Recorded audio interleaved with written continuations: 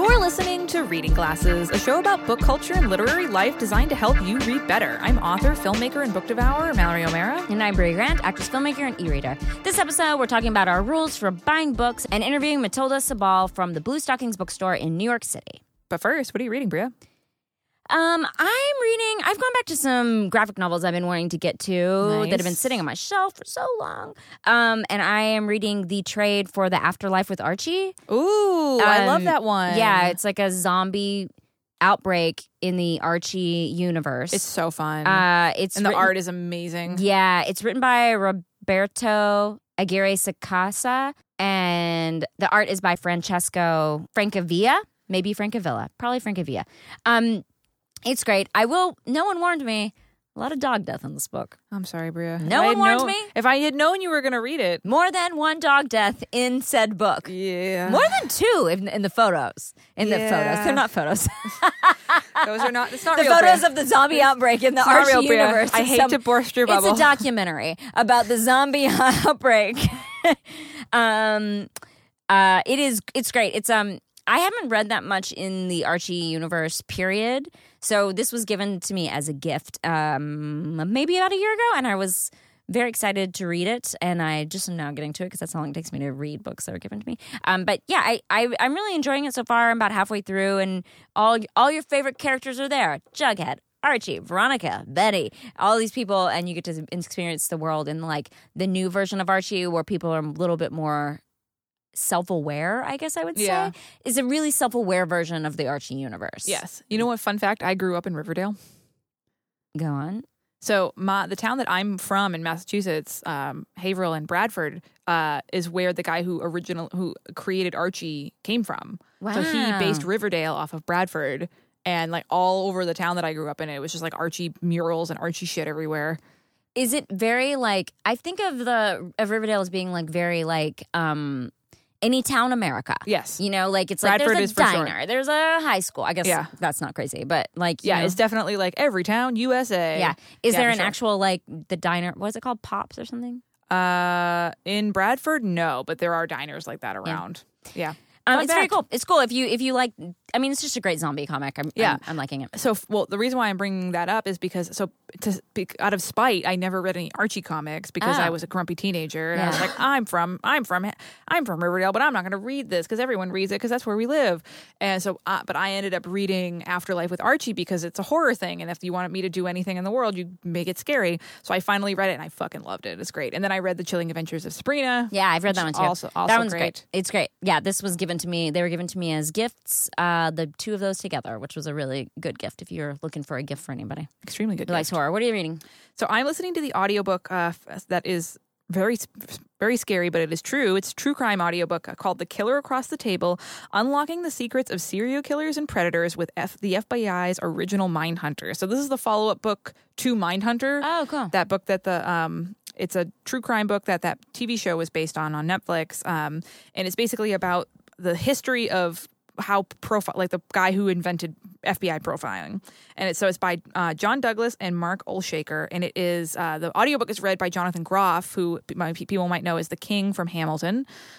Very good narrator. But it's really cool. It's just sort of going into his light, like how he, so it's basically, it's a follow-up to Mindhunter, so it's like after what his career was after he got out of the FBI, and like so it goes. The book follows 4 different killers that he goes and talks to. So it's like a history of what they did from the victim's perspective. It's it's very respectful, and it's more focused on like, you know, these people's lives, and then it goes into like how he talked to them and how he the questions that he asked, and like he being the profiler. Yes, okay, yeah, it's fantastic. I definitely recommend it. Is it scary?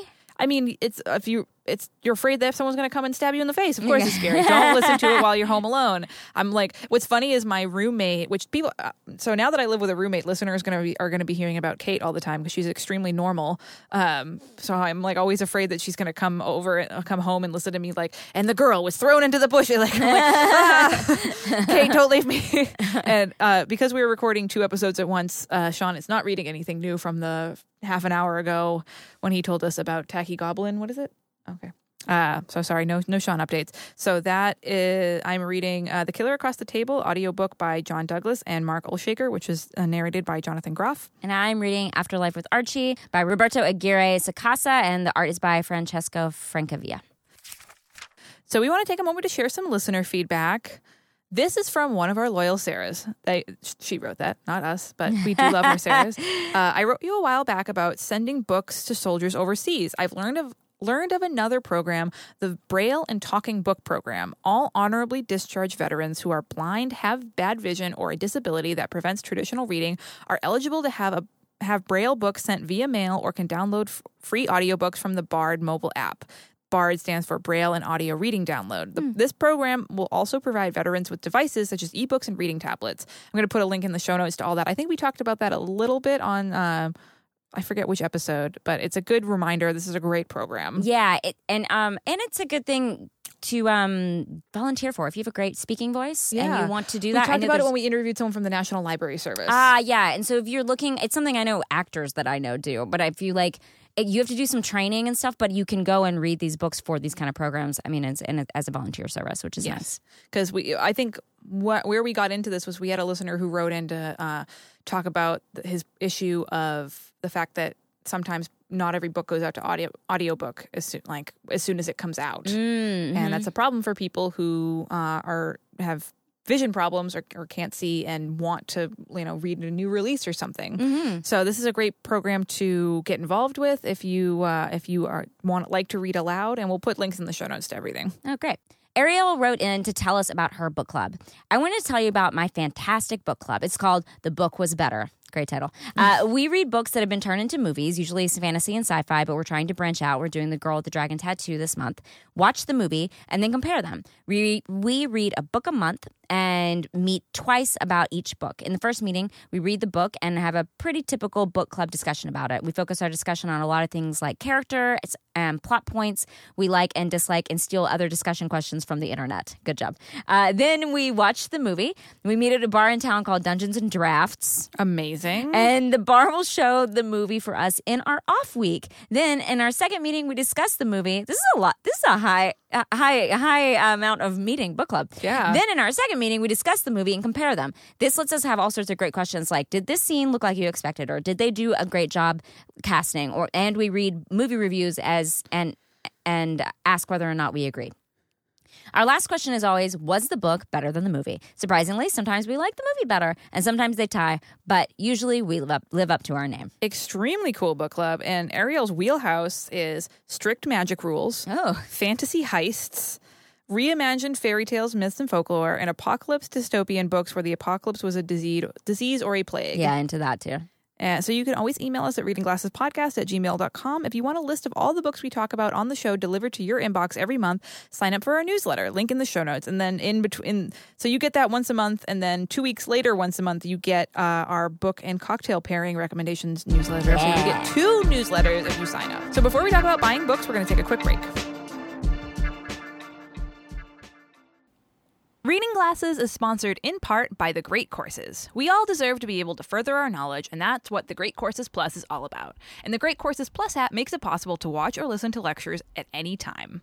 We recommend checking out the course, Great Utopian and Dystopian Works of Literature. As you can imagine, we're fans of this course. It's a really cool course. It compares extreme alternate realities and classics like Brave New World to blockbusters like The Hunger Games. Yeah, and it digs into the darkness at the center of perfect societies, the hope behind terror, and so much more. So you can unlock a world of knowledge with the Great Courses Plus. And right now, they're giving our listeners a special limited time offer, a free month of unlimited access to their entire library. Think how smart you could get in just 1 month. That is crazy. So start your free month today through our special URL. Go use it. They know you're coming through us. That's important. So go to thegreatcoursesplus.com/glasses. That's thegreatcoursesplus.com/glasses. Glasses.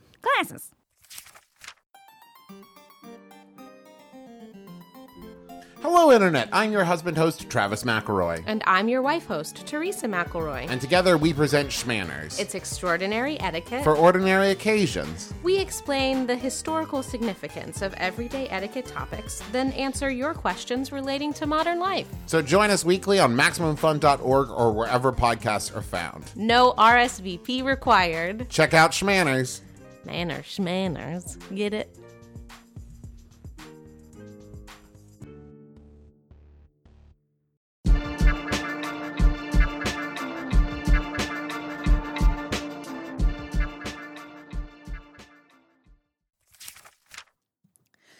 This week, we're talking about a big reader dilemma. When do you buy a book? Ooh. Do you buy it in hardcover when it first comes out? Do you wait for the paperback? Do you get it on sale on Kindle? Do you get it from the library? Do you ask Santa Claus? In the morning, in the noon, in the night.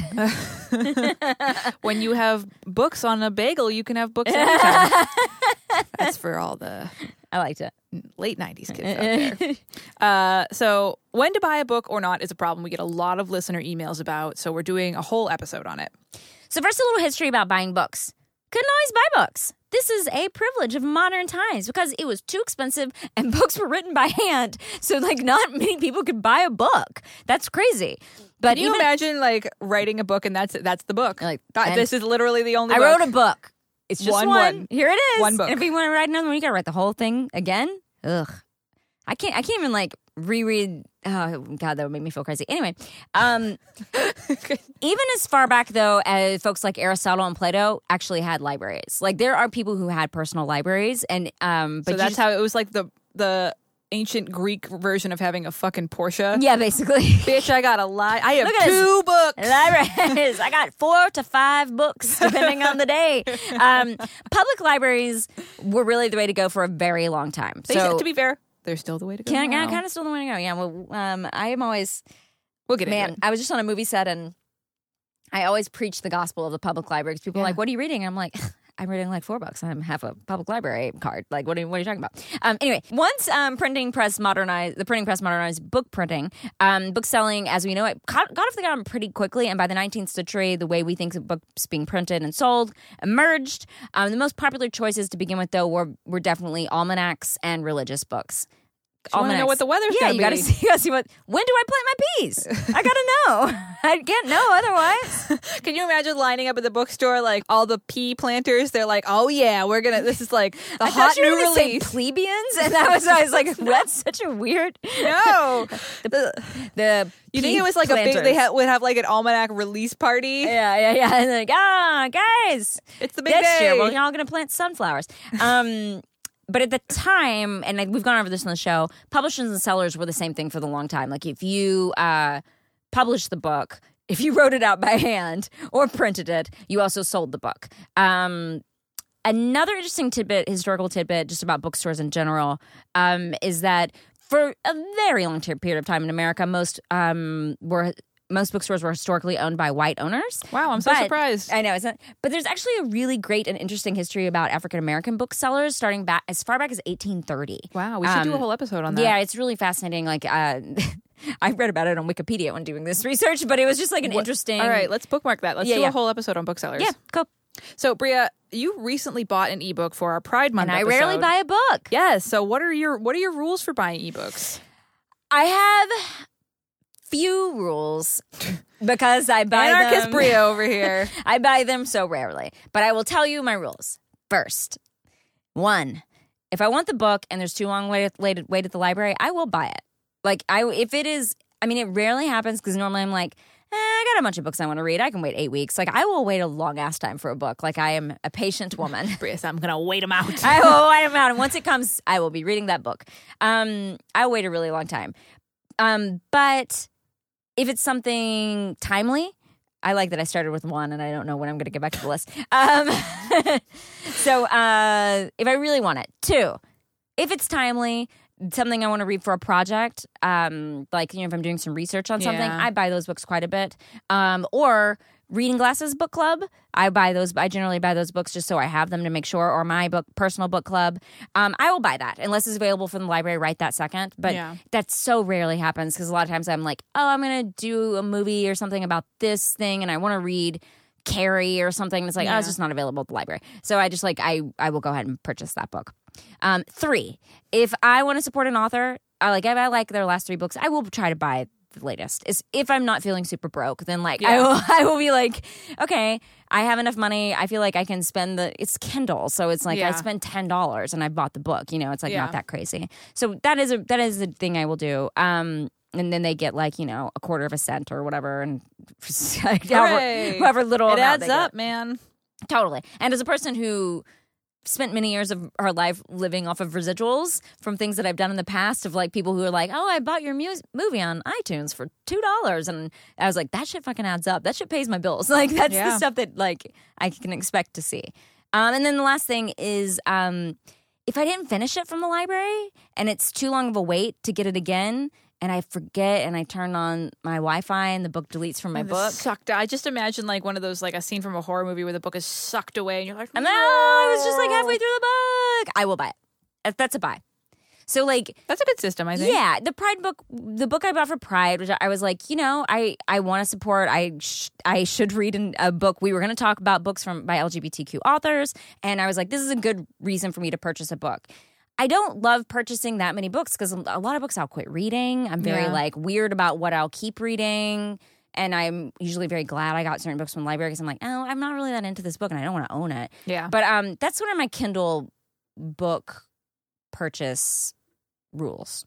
Yes. They were complicated. I feel like all readers have very complicated, intricate systems. And also sometimes just like a whim where I'm like, I want it. Yeah. And then there it is. Yeah, and Kindle's so easy. That's the problem with Kindle. It's a little too easy. It's like the book version of the candy bars that are next to the cash register, where you're just like, I just need some candy. And and it's like that version, but also the cash register guy already has your credit card, and he's like, you can just take it, and then you just get to walk out with a handful of candy bars. Yep. Because like I was going to say one, but if you're Bria, I guess it's a you walk out with a handful because you're like, he said I could have them because he already has my credit card, and I don't know how much it costs, and it doesn't matter. What's money when it's on the internet? For real. It's a very scary thing, and you have to be careful about that kind of stuff. So that's why I think I have an intricate system of rules. Yeah. What about you? When do you choose to buy a book? Well, I also have a pretty intricate system. Well, actually, also, especially since my system is in the process of being changed a little bit. So, because I've been trying to get more books from the library recently. I just went through another move, and how far? You're pretty close to a library. Yeah, I can walk to a library that I won't say on the podcast because I don't want people to come to my house. So I just went through another move, and I was like, every time I move, I'm like, why? Because I find myself with all these books where I'm like, I bought this, but I didn't. If I buy a hardcover, it's like $30, and if I'm feeling like, oh, this is like a B book, like, why did I spent all this money on it? And like, every year I do my taxes, I spend so much money on new hardcovers that I was like, okay, you know what? Now that I can walk to this library in this new place that I'm living in this great neighborhood, I'm going to start getting more books from the library. And you get them shipped there. So it's like such a great system. Oh, and so because I've been doing it for years for research books, and I'm working on Girly Drinks, my new book, and I was like, I'll just throw in some fiction and see how it goes.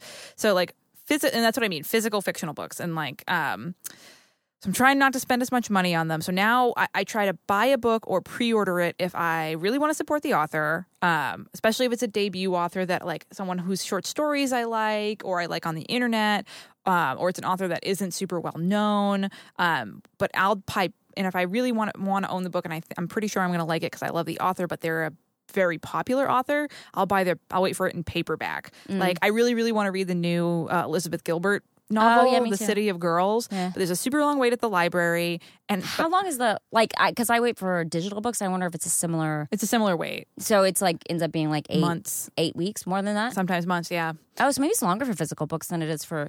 It's rare for me when it's more than 8 weeks.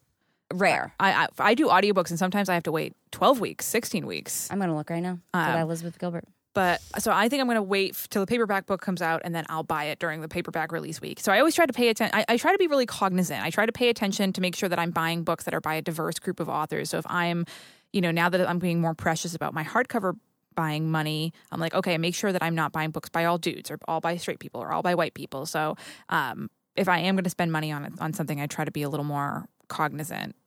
So Bria, are you susceptible to those Kindle ebook deals? Oh yeah, because yes. Yeah. Well, I love a deal.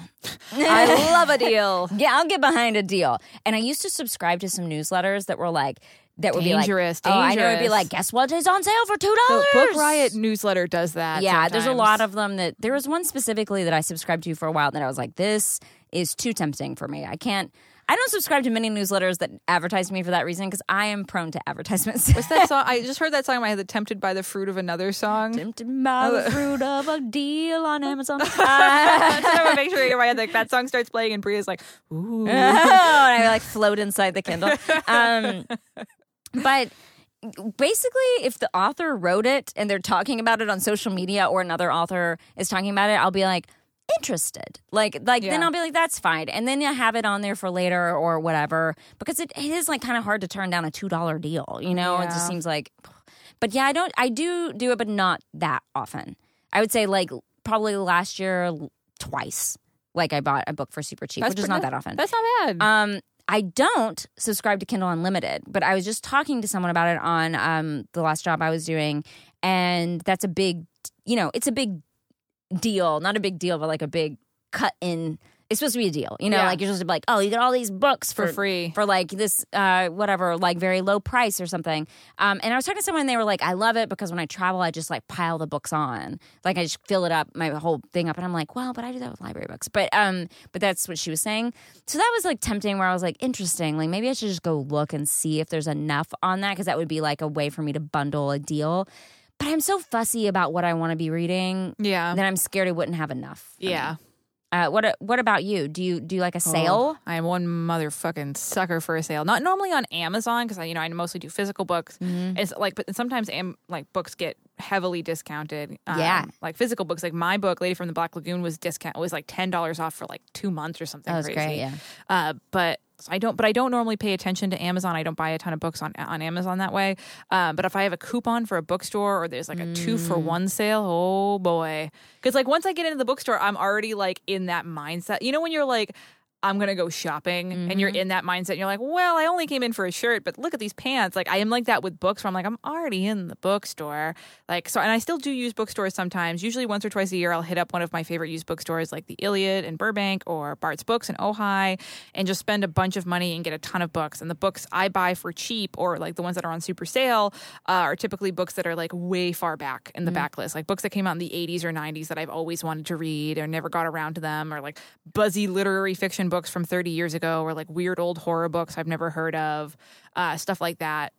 Again, because those, when you buy a book at a used bookstore, the author isn't getting anything. So I'm like, if a book is like came out within the last like 5 years or so, I'll try to either get it from the library or buy it. But if there's a sale at a used bookstore, I'll just go crazy on some older books. Yeah.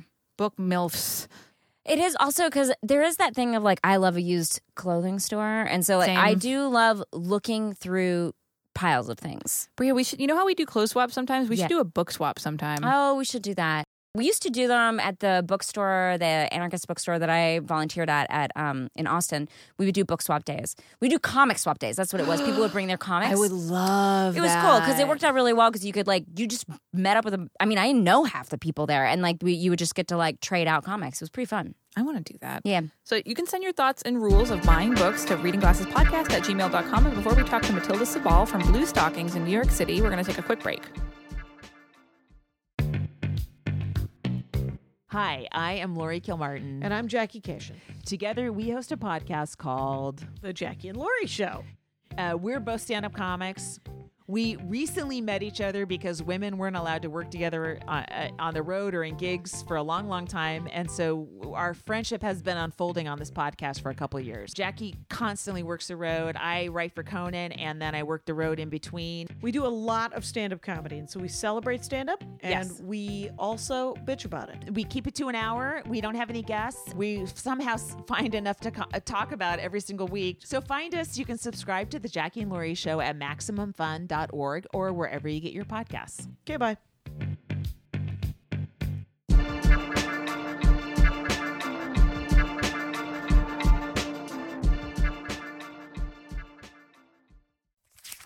So here we are with Matilda Sabal, a collective member of the Bluestockings bookstore in New York City. Matilda, thank you so much for joining us.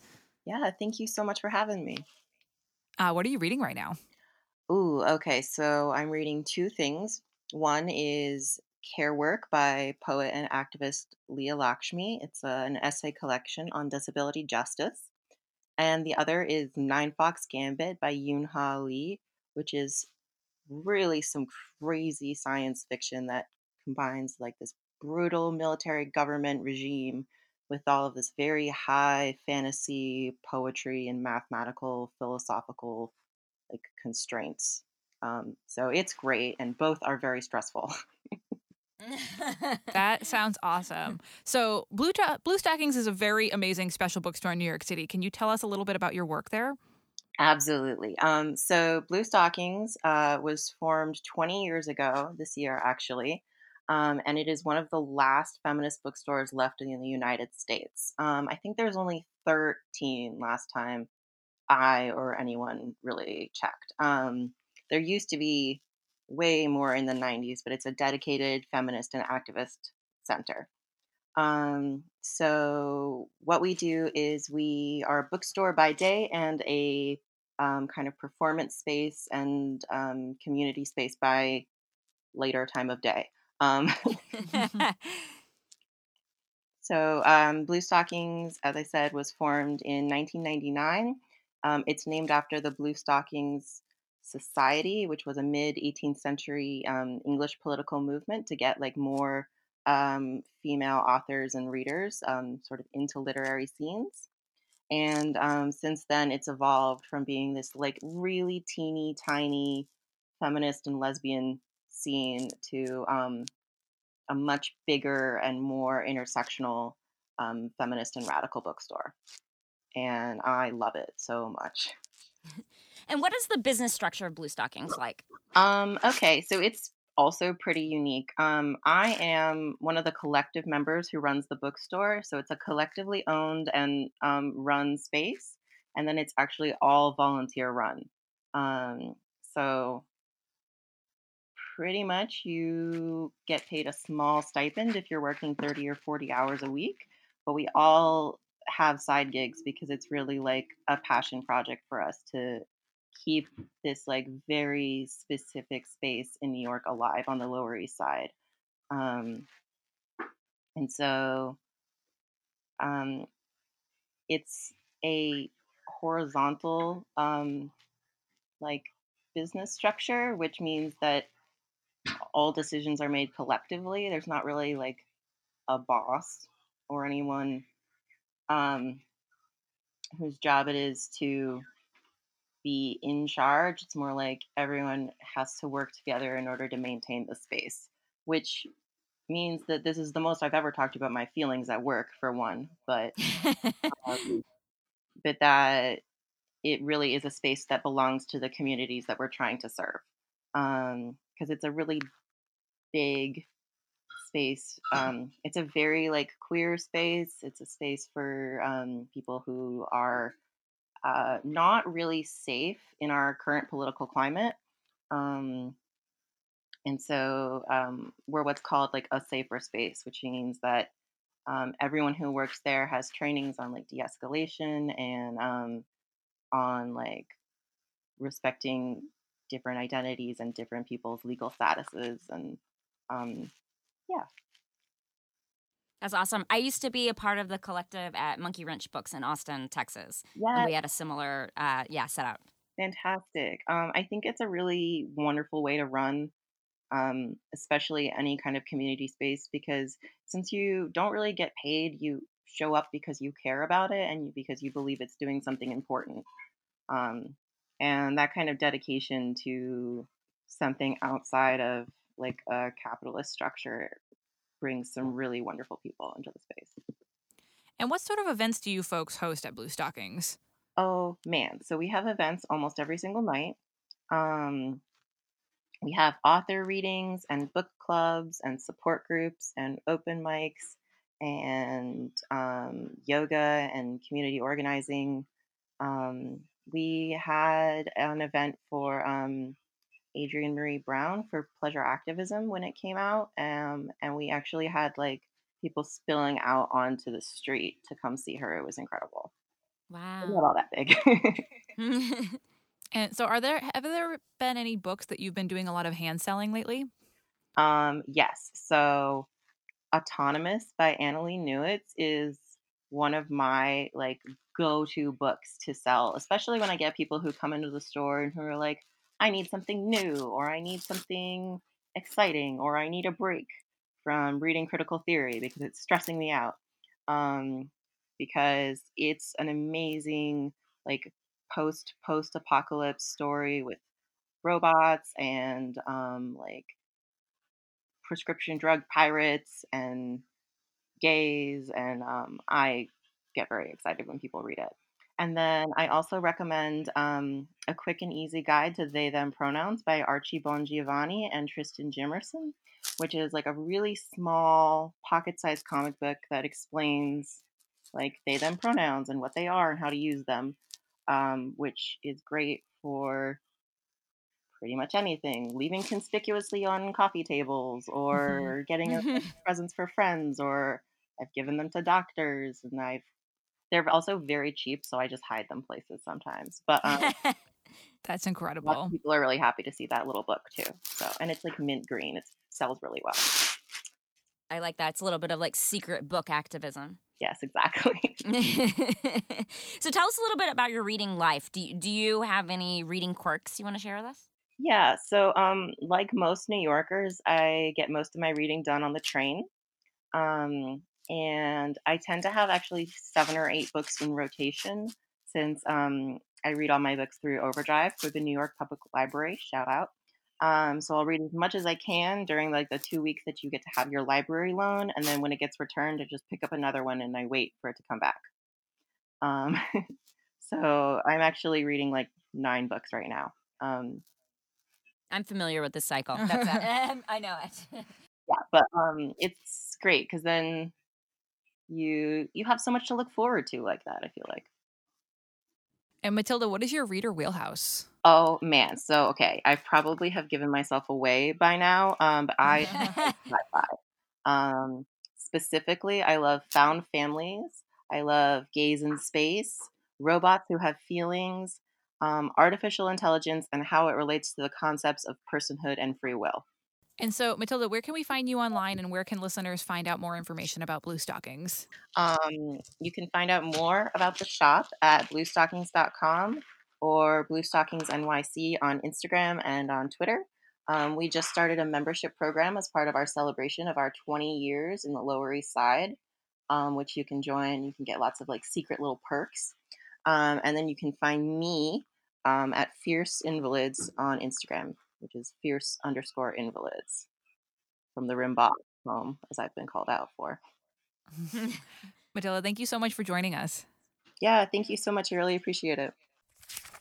Now it's time to look at some book tech, advances in bookish technology. We got a lot of folks writing in to recommend alternate book tracking apps for us, and so we tested a couple out. So we did 2 for this episode. The first one is Airtable. Bria, what did you think of Airtable? So I'll describe it a little bit. Yeah. Okay. So it's like it's a cute app. Very cute. It tracks so many things. Do you want to track your balloon trip? You can do that. Yeah, track I saw your that. blogging? Do that. I was like, balloon trip? I know.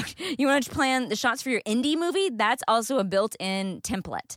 So I played with all 3 of those that I just named. Did you go on a balloon trip? I went on several balloon trips. It was well tracked. There's Bria. I know exactly where she is. You can go in and you can be like, okay, my balloon trip starts on this day. Are we talking about a hot air balloon? That's what this is their example. Is this balloon trip? Are there enough people in the world that are taking hot balloon trips? I think it's just their example. But like, who would put that? Like, why do you need to track? I don't know.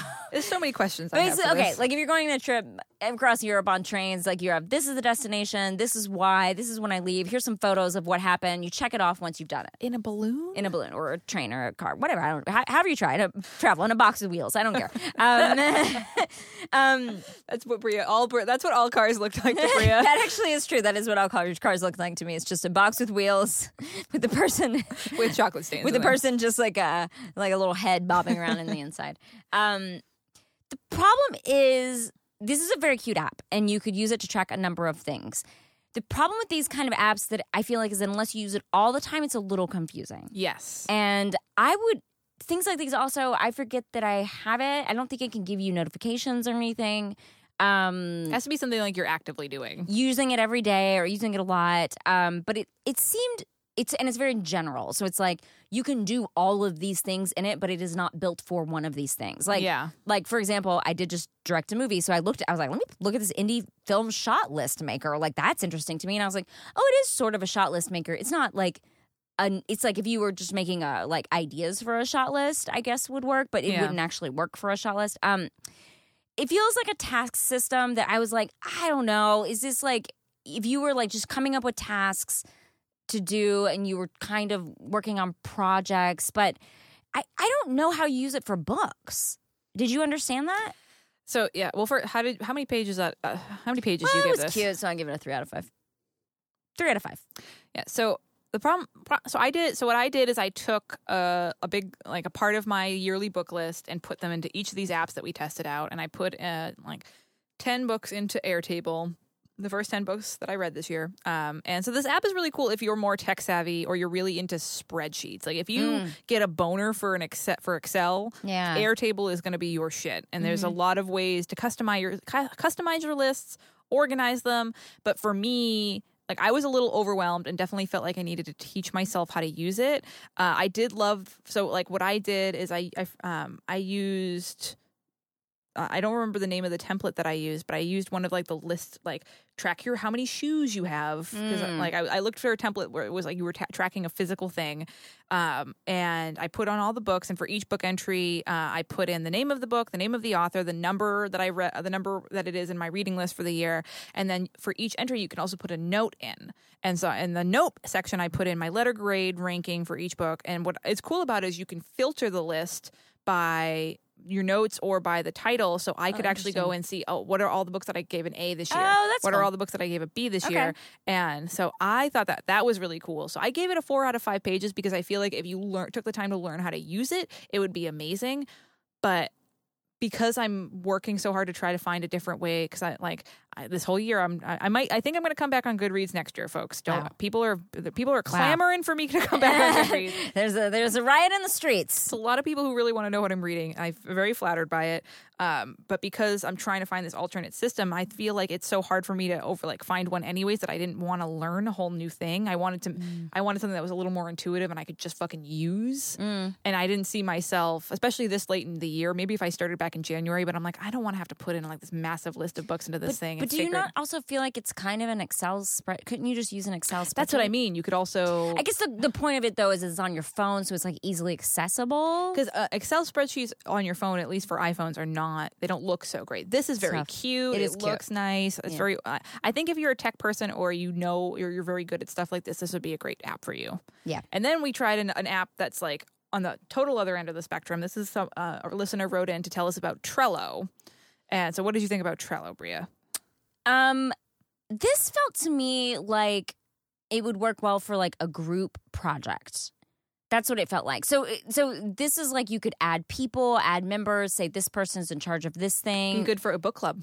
Oh, it might be good for a book club. Keep track of what you've read.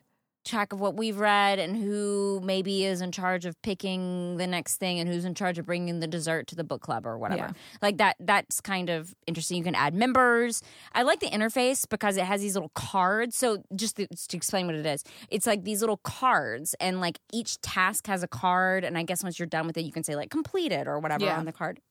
I think it'd be great for to-do lists. Yes. Like a cute way to make a to-do list for a specific project. Again, like I'll show you. I think this is like a these apps are like the kind of thing that if you like them and you like the interface, I think they're great for like multiple things. But I already have an interface for my to-do list, so it's hard for me to get excited about adding a new interface for a to-do list.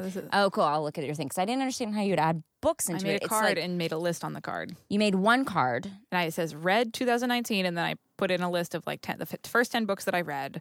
Is like number 1 is Growing Things by Paul Tremblay, which actually just came out a couple weeks ago. Everyone should get it because it's my favorite short story collection of the year. And then number 2, and then number 3, and then but you can't add any notes to it like you can in Airtable. So it's just the number, the title, and the author. It's just a list. It literally is it's like a fancier version of the notes thing on your phone. You can add a description, but you can't add anything else, I guess. Yeah. So you can't write your like score for it or anything like that. You can put it in the title, like. the one thing I did like about this one too is that it does have a due date. So if you're a big library person, you could go in, put your book, and then add the due date to remind you. But I don't think it has a reminder thing. No. So how many pages would you give this? I mean, I thought the interface was pretty cute too. Again, Yeah. like I liked the little. It felt like you were doing little like note cards or something, which is kind of interesting. But again, it's like I don't know about for books, so I'd say like 3 out of 5 if you're doing it for books. Yeah, so I think of the two, this is the app that I would use. It's much simpler than Airtable. It's literally just lists and cards. There's no frills. There's nothing fancy. There was no like algorithms or anything you have to figure out. But it was so quick to learn and easy to use, and it's a nice way to keep books on my phone. I've read on my phone. I also gave 4 out of 5 pages because of that. I almost wish you could just like have these two apps have babies. Like I wish there was a little bit more to it, but not as much as Airtable has, if that makes sense. Yeah, and for me, I just feel like I would rather have a dedicated app that like knows. I don't know, like one like more centered around books. Maybe Yes. I like these for tasks. I love a to-do list. Yeah. So like that's not the problem. It's just like for books, it seems like it was kind of like, I don't know. I feel like an app not designed for that. That's all. I wish there was somebody out there make an app that's for book tracking that isn't as like not social. That's not like super social media-y like Goodreads is. Haven't we covered some that are? We've covered some. We've book tracking tried, but we ones. haven't liked any of them because Okay. they're all like we've tried one that the one that was that was online like Goodreads. Yeah. and it was like a social media more thing. I want something that's more centered around book tracking. Yeah. World Personal. Yes, world, please give us this. Well, Mallory, maybe this is your next project. Yeah, look, I have so much free time. me and you, Bria, we just don't do anything. We need a new. Although, if an app person wants to hit us up and collaborate on the Reading Glasses book tracking app, we could be into that. Yeah. So if you want us to test out some book tech, you can always email it to readingglassespodcast@gmail.com. We always put stuff on our Amazon wish list if you want to buy some book tech for us to test out, or just buy us a present because you think we're cool. We are always happy to do that. There's a link in the show notes for our Amazon wish list. And as always, we want to thank Danielle and Kathy, who are in our Facebook group, and Chrissy and Rachel, who moderate our Goodreads page. Remember that you can buy Reading Glasses tote bags and shirts and bookmarks in the Maximum Fun store. There's a link in the show notes. It helps us feed our cats. It'll make you look super cool. It's a great way to start a conversation with a fellow glasser. And if you like the show, please rate and review us on iTunes. It's really great for us. It helps us reach more listeners, makes us feel really good. It makes us feel good about doing the show. It boosts our morale when we're very tired. And you can email us at readingglassespodcast@gmail.com. Find us on Twitter at readinggpodcast, on Instagram at readingglassespodcast. And you can always follow along on our bookish adventures using the general hashtag readingglassespodcast. Thanks for listening, and thanks for reading.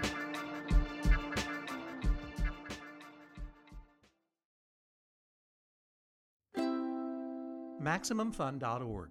Comedy and culture. Artist owned. Audience supported.